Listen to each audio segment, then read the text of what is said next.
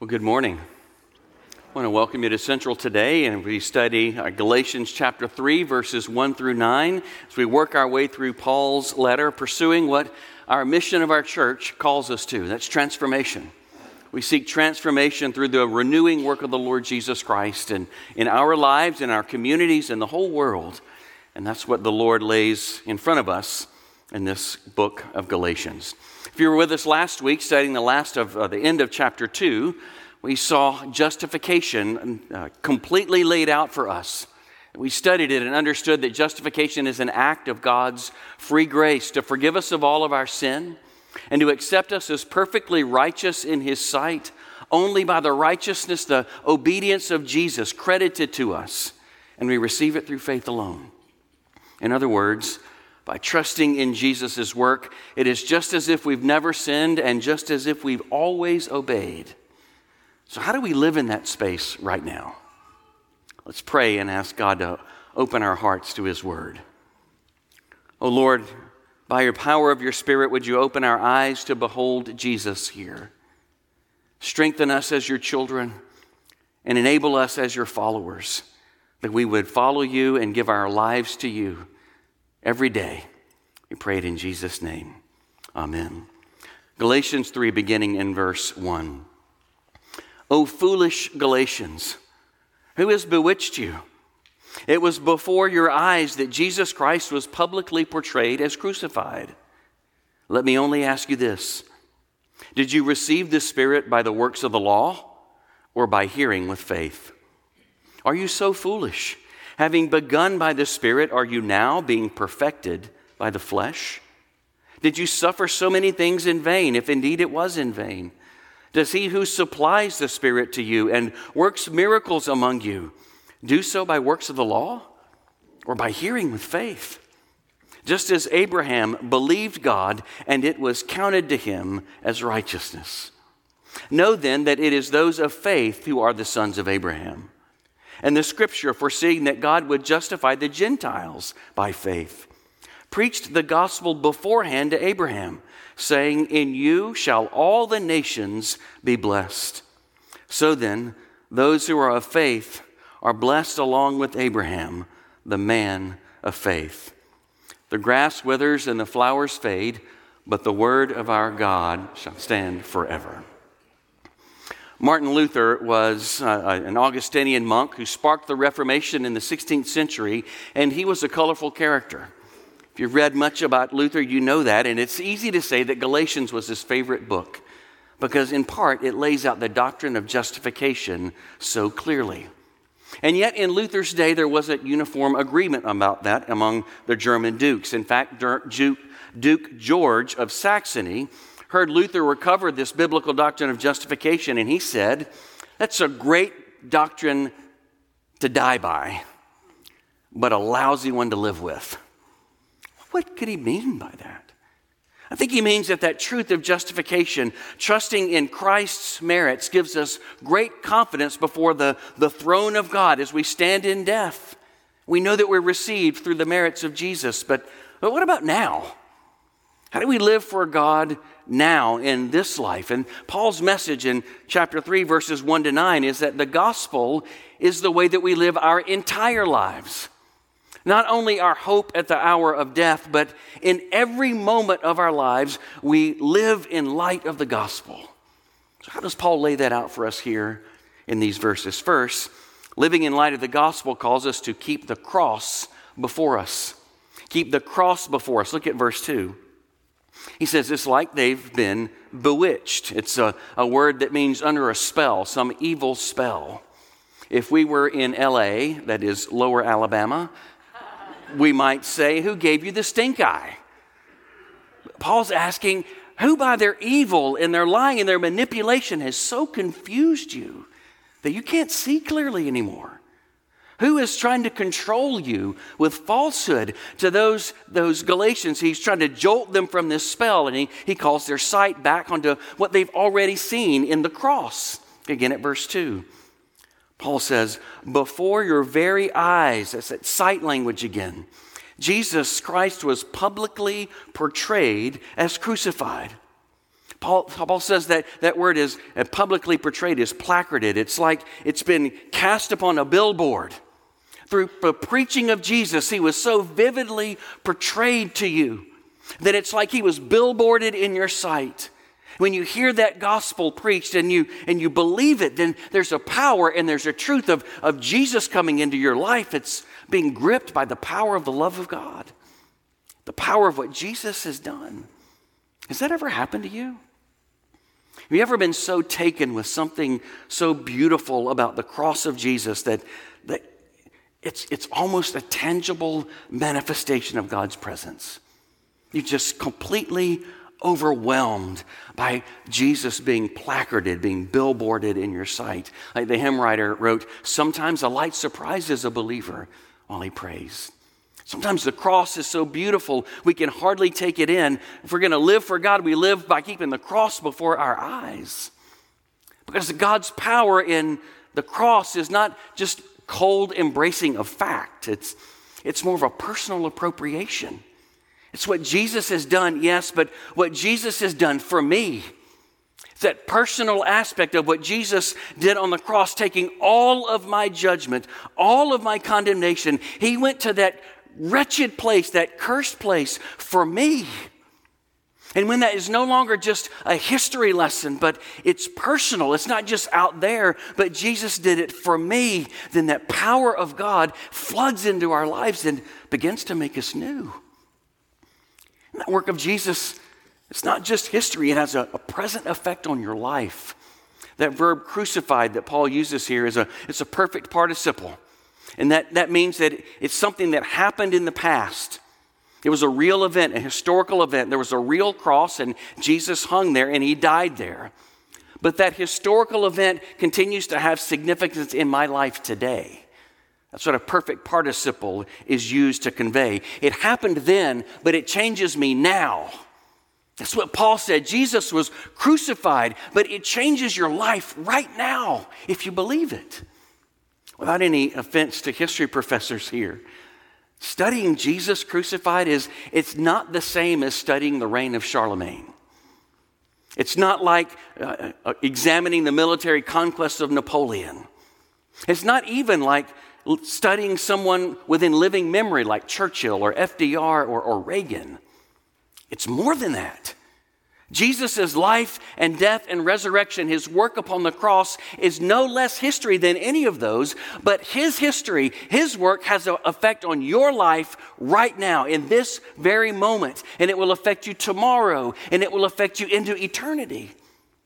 Our lives hinge on what Jesus did on the cross.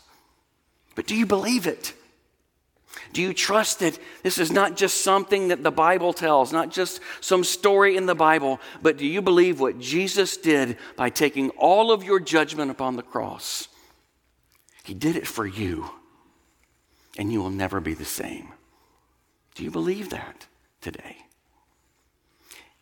But it can be easy to get bored with that story, I know. I've heard people tell me before, you really only have one sermon.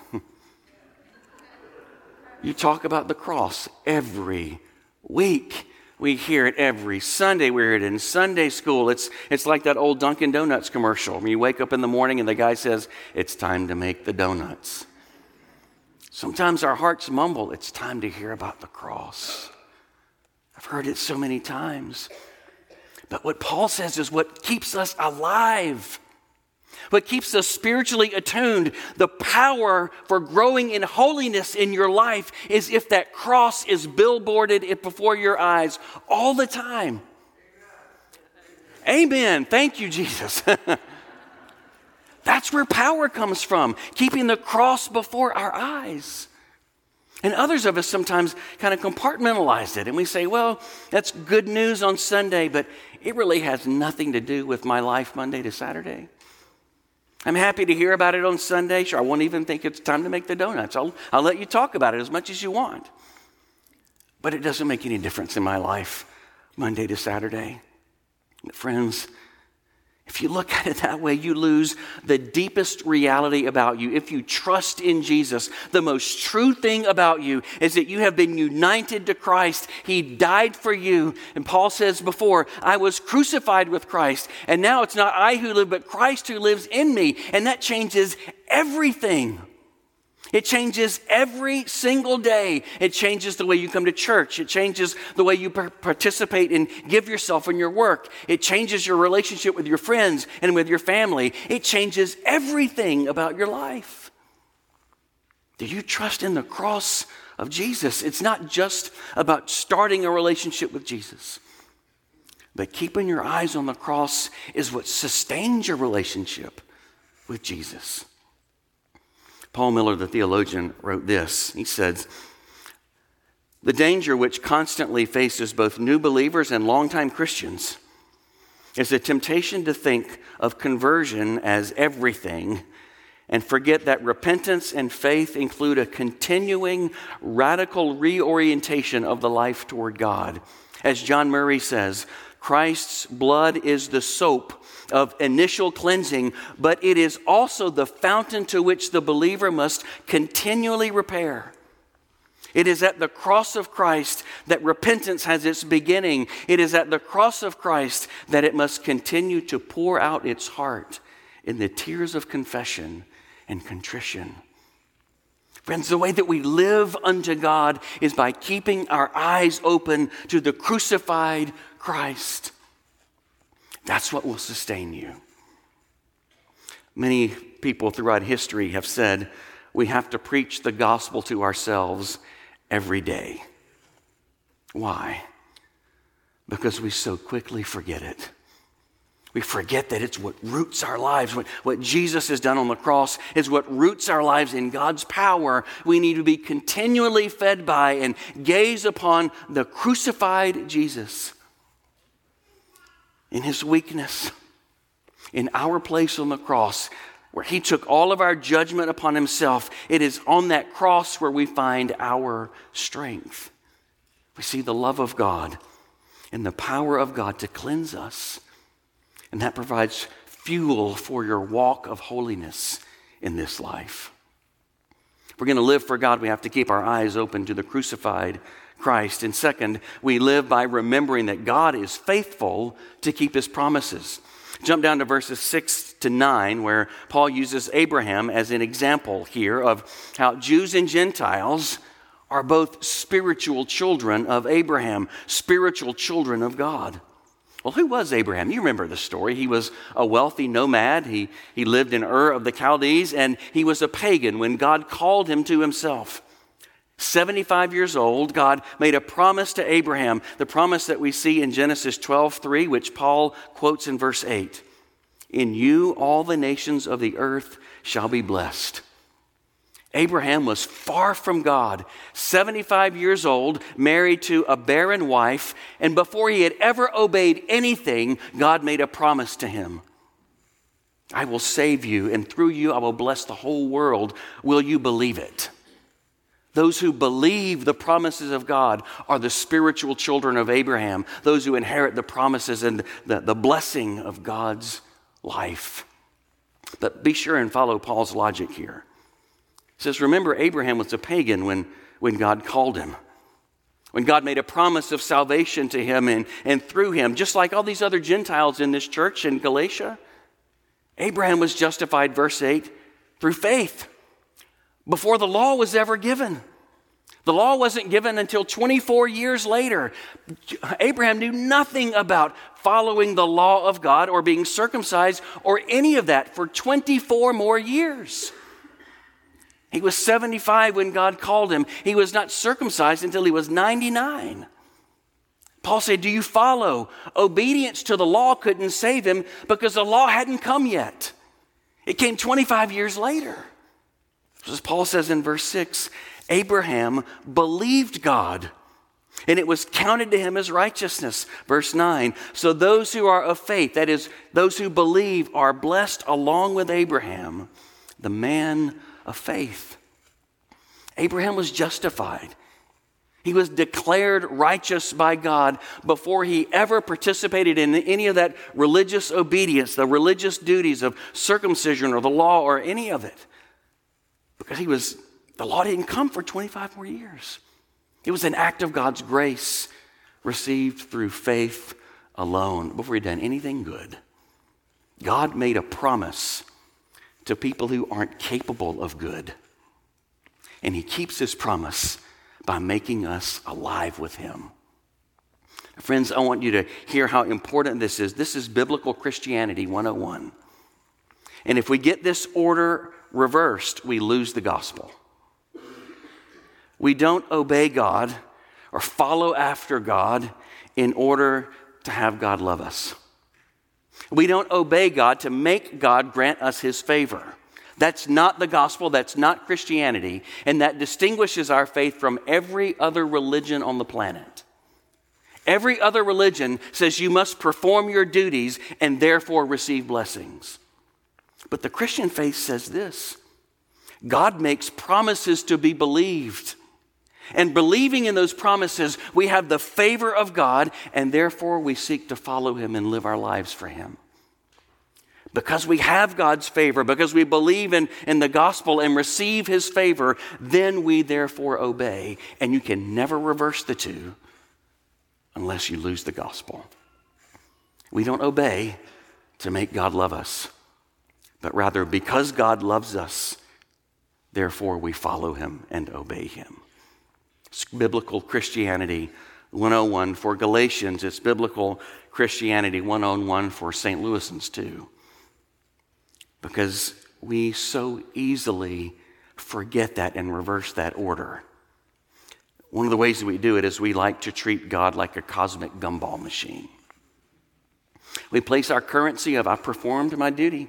I obeyed you, God, and then we turn that slot and out's supposed to spit blessings. We try to obligate God. We say, Lord, I've done my part, and now it's your turn to do your part. I was obedient to what you asked me, so now my hand's out, bless me. We seek to make him predictable and controllable. We try to make him safe by doing all of these things, but God won't have any of it. God will not be controlled. He's the creator of the universe, but he's good. He's perfectly good, so we can trust him to keep his promises.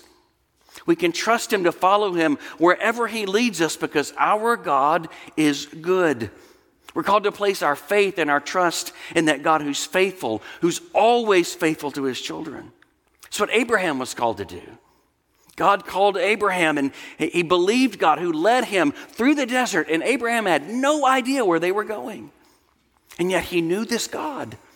He believed him. He believed that he was trustworthy. We're called to place our faith in that same providence of God, even when we can't see the end from the beginning. When we can't see where he's taking us. We can't see the hardships he might walk us through. When we can't see the end from the beginning, we still trust in God because he loves us and he blesses us. And he calls us his children.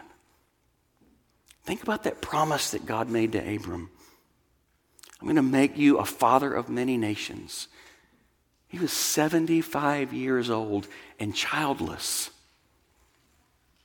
and had a barren wife. And God says, I'm going to make you the father of many nations. That's not possible. God made that promise and God kept that promise when there wasn't any way. And in fact, God didn't fulfill that promise until he was 100 years old. 25 years later, while Abraham waited on God to be faithful to his promises, but our God makes a way where there is no way. He is the one who keeps his promises. When you can't see your way through the dark, he never is in the dark. When you feel lost, he has never lost his grip on you. That's our hope, friends, that our God hangs on to us and he will never let us go. We trust in that God who makes promises and keeps them. He makes promises to people like us whose lives are messed up by all kinds of sin, and yet he keeps them and he blesses us for his name's sake. Our God is good. And he even is good when every way you can see toward health or goodness are blocked by some hindrance in your life. Our God is good, and he makes a way when there is no way. Living in the life of the gospel is to trust God, to follow him where he leads us, rather than try to control him with our attempts at being good enough. He's always good. He's always faithful when we're not. And third, we live by that power of the gospel by embracing the power of the Spirit. Look back up at verse 2, where Paul asks a question to get to the hub of the Galatians' experience of Christianity. He says, "Let me ask you only this. Did you receive the Spirit by works of the law," that is, religious obligations, keeping your religious duties? "Did you receive the Spirit by being obedient enough, or by hearing with faith?" He's saying, how did this marvelous outpouring of the Holy Spirit, the Spirit of the living God, how did that happen for you? You received it. He said, you didn't make it happen. You didn't do it. You didn't call God's blessings down because you were so obedient. You're not capable of that. In fact, Paul will say later, we are dead in our sin. Completely dead in our sin, and yet the Spirit of God makes us alive. He regenerates our hearts, and that same Spirit who brings us to life enables us to continue to follow. Did you receive the Spirit yourself? No. God gave you his Spirit. You don't obey yourself into new life. You're not going to obey yourself into his blessing. Luther says at this point that the only Christian organ is our ears. We hear and we receive. We don't grasp by our own efforts of religious obligations. We receive through faith. Verse 3 could be summarized as one commentator does. I think this is brilliant. He says, "Are you crazy? Since you received the Spirit as a gift and not a reward, being saved through your ears, as it were, and not your hands, have you now gone completely crazy?" I think that's a pretty fair translation. That's what Paul's saying. If you began by the Spirit, by grace having received him, are you going to try to finish the race of your life by your own efforts? If you began by that gift of the Spirit, are you going to try to improve yourself by making yourself good enough for God? That's a key question.